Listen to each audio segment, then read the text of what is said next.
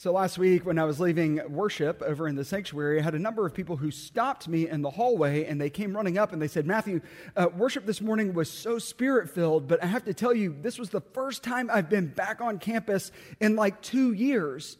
And as they said that, tears began to well up in their eyes, and they said, I just don't have the words for how I feel right now. And in many ways, I could see that they were trying to put into words what we have been focused on this Advent season, this word behold. This word that means we can see, but not perceive. We can experience and yet not fully know, that we can walk through life and yet not be present to the presence of Christ that is found in and through all times and places. Folks that I ran into in the hallway last week, they knew something deep within them had stirred. They had an awakening, a returning, a welcoming. We're going to focus on this word behold this week, and to that sense that comes to a group of shepherds. We know this story. It's only found in the Gospel of Luke. So we're going to turn to Luke, the 2nd chapter this morning, and I want you to listen for the word of the Lord to all of us this day through this story of God breaking into the world. In that region, there were shepherds living in the fields, keeping watch over their flock by night. Then an angel of the Lord stood before them, and the glory of the Lord shone around them, and they were terrified. But the angel said to them, "Do not be afraid, for see, I am bringing you good news of great joy for all the people. To you is born this day in the city of David a Savior, who is the Messiah, the Lord. This will be a sign for you. You will find a child wrapped in bands of cloth and lying in a manger." And suddenly there was with the angel a multitude of the heavenly host, praising God and saying, "Glory to God in the highest heaven, and on earth peace among those whom God favors." When the angels had left them and gone into heaven, the shepherds said to one another, "Let us go now to Bethlehem and see this thing that has taken place, which the Lord has made known to us." Friends, this is the word of the Lord. Thanks be to God. Will you pray with me? Awaken us, O God. Awaken us to your spirit that hovers here, that hovers in Founders Hall, just as she hovered over the waters of creation. Reach across the ages and breathe new life into these ancient words, that they would be your word to us here and now.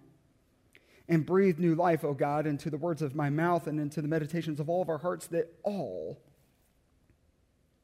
would be acceptable and pleasing to you, O God. For you are our rock. You are our Redeemer. For we pray in Christ's holy name. Amen. 12 days, and then it's Christmas Eve. 12 days, and then at 4 p.m. over in the sanctuary, we will have our annual Children's and Family Christmas worship experience. I say experience because it is utter chaos. It is very loud, and I will just say this, it is very holy, just like your chaotic and loud lives. In all of my years of doing the 4 o'clock family and children's service, I have come to learn something.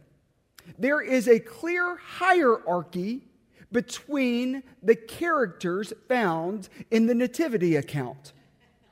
Because in Founders Hall, we welcome all of our young people to come and to pick out their costumes. They get to play the role of the angel, a king or a queen, or a shepherd. And you know this, I know this. There is a hierarchy in popularity. The angels are the most popular role to play. That pack of costumes, it goes first. Then it is the king and the queens. That rack of costumes, that goes second. And then third, at the very bottom, are our shepherds. Now, if you were to walk into Jubilee Hall after we had started the service, you would notice that there are still some shepherds' costumes hanging on the rack. Hanging there because no one picked them. They were, even the kids and the families who it took forever to get out of the house and you were wrestling just to put the socks on and they were running late. They ran into Jubilee Hall and they saw that there were only shepherd costumes there. And even those families are like, oh, why bother? You can be an angel, just go up. Those costumes are sitting there on the rack, sort of away from all of the chaos and the noise and the joy found in the sanctuary. They can hear the echoes, but they're sort of out of the way. Sort of fitting because those costumes that remain in Jubilee Hall are just like the shepherds found in the first century, by the way. Shepherds were always out of the way. They were meant to be that way.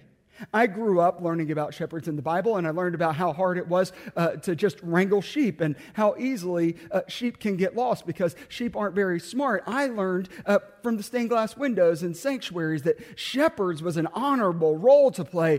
We need to unlearn what we think we know about shepherds because shepherds in the first century, my dear friends, they hang out on the margins because they were supposed to be there. They were sentenced there. Being a shepherd was less of a profession and much more of a sentence. Shepherds in the first century were those who had committed an act that broke trust of the community such that they could not be trusted to be in polite company. They had crossed a boundary that revealed that it was not safe to keep them around. And so shepherds in the first century were sent out into the margins of society as far away from the town center to do the job that no one else wanted to do. Watch over sheep. And when you watch over sheep and when you live on the margins and when you are away from polite company, it's worse than having a scarlet letter emblazoned on your sweater. It's actually even worse than wearing a cowbell around your neck because if you're a shepherd in the first century, you bear the mark of shame. You smell like a sheep. Now, here's the thing. We don't have sheep at my house. I'm sure there's an ordinance or something in my neighborhood. But my papa in South Carolina has goats and cows and sometimes a sheep. And when I was a little boy, we would hang out at Papa's land. And I'll just tell you, sheep and goats and cows, they smell. They stink. And if you are a shepherd in the first century and you made your way anywhere near the town center, people could smell you from a block away. And with that smell, they would say, that person, not safe. That person, stay away. That person, not supposed to be here. So it's sort of remarkable from the outside looking in that in our scripture passage tonight or this morning that the shepherds are among the first not only to know this good news for all people, but they are the first to experience this good news because they say, let us now go to Bethlehem, the land of bread. Let us go to Bethlehem so that we can experience this Christ ourselves. Shepherds, those deemed to not be safe, those who are supposed to live on the margins, those are some of the first people that God comes to. Which tells us something if we look at the external message of our text. Turns out that there is not a person ever that this good news is not meant for. We could dig in this text and make the argument that there is no person, no matter what they have done against the world, that is to be excluded from this good news. It turns out there is no person that isn't worthy enough to experience the Christ. It would it would be like if there were people in this world that we thought, you know what, not even them. And it turns out that the Christ came and worked through them, and that news found its way to us. It would almost startle us. It would almost awaken a truth in us that would overwhelm us. In 2016, there was a kid. He was at a prep school in California. This prep school, all-boys school, 80% of its students were on financial aid. This kid was on financial aid until his family experienced a series of health events, and they struggled to pay the discounted tuition. His family was asked to pay $11,900 a year in tuition, subsidized from $32,000 a year to go to this prep school. His dad was a limo driver and had a cardiac issue and was hospitalized, and they didn't have any money. There was a teacher in the school. He was the English teacher, but he was also the theology teacher. And this theology teacher went to a group of donors and said, hey, we have this kid in our school, and his family just went through a health crisis, and he can't afford the subsidized tuition. Could you help? And this group of donors said, let's see what we can do. And they got together, they huddled up, and they said, you know what? If we pull our resources, then I bet that we could help this kid. So they went back to the English teacher, who was also the theology teacher, and said, you know what? We'll take this guy on. And he said, really? They said, yep, we'll do it for this year. And how many more years? He said 3 years. He's still got to get through his junior year and his senior year. They said, you know what? We'll take him on for all 3 years. And this English teacher and theology teacher said, are you sure about this? I mean, it's a lot of money. And this group of donors said, yeah, we can do it. We'll do it. We're committed to it. This English teacher and this theology teacher, they knew this group of donors because they had been leading a book study for this group for the last 10 years. This group of donors happened to be a group of prisoners at the Soledad State Prison in California. And this group of prisoners worked a prison job, paid somewhere around 8 cents an hour. They could work an entire month and make about $20 a month. This group of book study guys who have now become donors pulled together their resources and scholarshiped this young man, Ty Newsom, for $32,000 total over 3 years. Ty had never met these people. And when he became a senior and he could then lead that group of men in a book group at the Soledad State Prison in California, before he walked in to lead them in the book study, these prisoners stood up, and as he walked into the room, do you know what they did? They gave him a standing ovation because they knew him, they loved him. Someone from the newspaper, you know, newspapers get a hold of these stories, and they asked, why did you do this? They said, because all of us, deep down, want to do something for others. Oh, behold, for I bring you good news of great joy for all people. That word all, 3 letters, but apparently it means more than we think it does. That's the external message of this text. It would be easy to stop there, wouldn't it? Let's flip to the internal message of this text that awakens us from what that story has just taught us. The internal message of this text is this good news is waiting for us in the darkness of our lives. It's easy to talk about shepherds who end up on the margins of society for an act that they have created and who smell like the shame that they carry every day. It's easy to talk about shepherds who aren't allowed in polite company and you could smell them from a mile away. But let's flip it and make it an internal message. Where are the places in your life where if someone knew what you know and they said it out loud, you would be embarrassed? You would be outed. Where are the places in your life? Maybe it's something from your past that people still talk about, and it's sort of become gossip and fodder, and you walk around on eggshells because you think, oh my God, are they still talking about that? Is there a place in your life that you carry such pain and such darkness? Maybe it is shame. Maybe it is. Maybe it's a place of brokenness that you don't know what to do with and you can't carry it anymore, and it feels like utter darkness to you. This text reveals to us that that darkness is not a place that you should turn away and run from, but it is in that very darkness where the Christ child wants to be reborn again.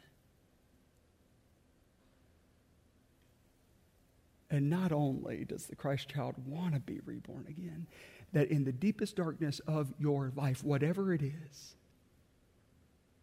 and I've never met a person who's not carrying something, that place is the place where the Christ will be born. Several years ago, I preached this text. I was an associate, and we had invited my friend Lyle Garrity to come to the service. It was an evening service. It was like the fourth Sunday of Advent, like the time when associates usually get to preach. And so I'm up there preaching this text, and my friend Lyle was invited to the service that night. And so Lyle is an artist. And Lyle came and set up a giant canvas just right there in the chancel of the chapel where we were.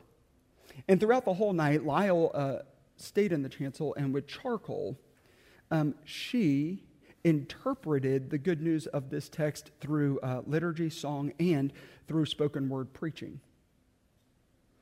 And she produced this charcoal rendering of this text. It hangs in my office now.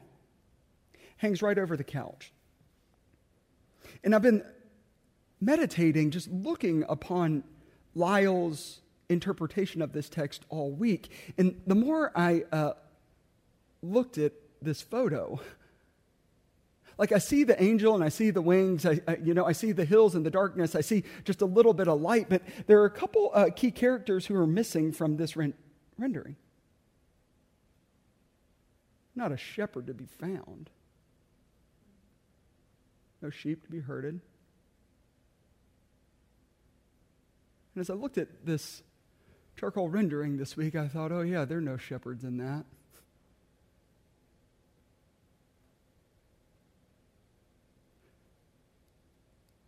Because we are the shepherds looking into the darkness.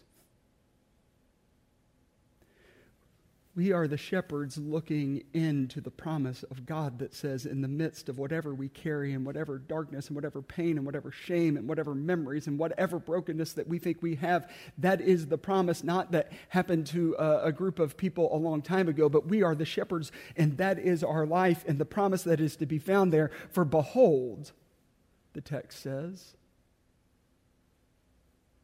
I bring you good news of great joy. So, my dear friends, 12 days from now, there will be shepherd costumes hanging on a rack. No one will have picked them.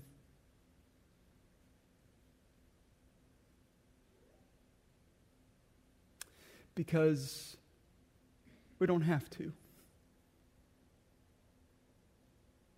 Shepherds don't have a particular costume. They're dressed just like me and you. And the Christ will be born, and light will shine in the darkness that we thought would never see the light of day again. So may we behold that good news. Will you pray with me?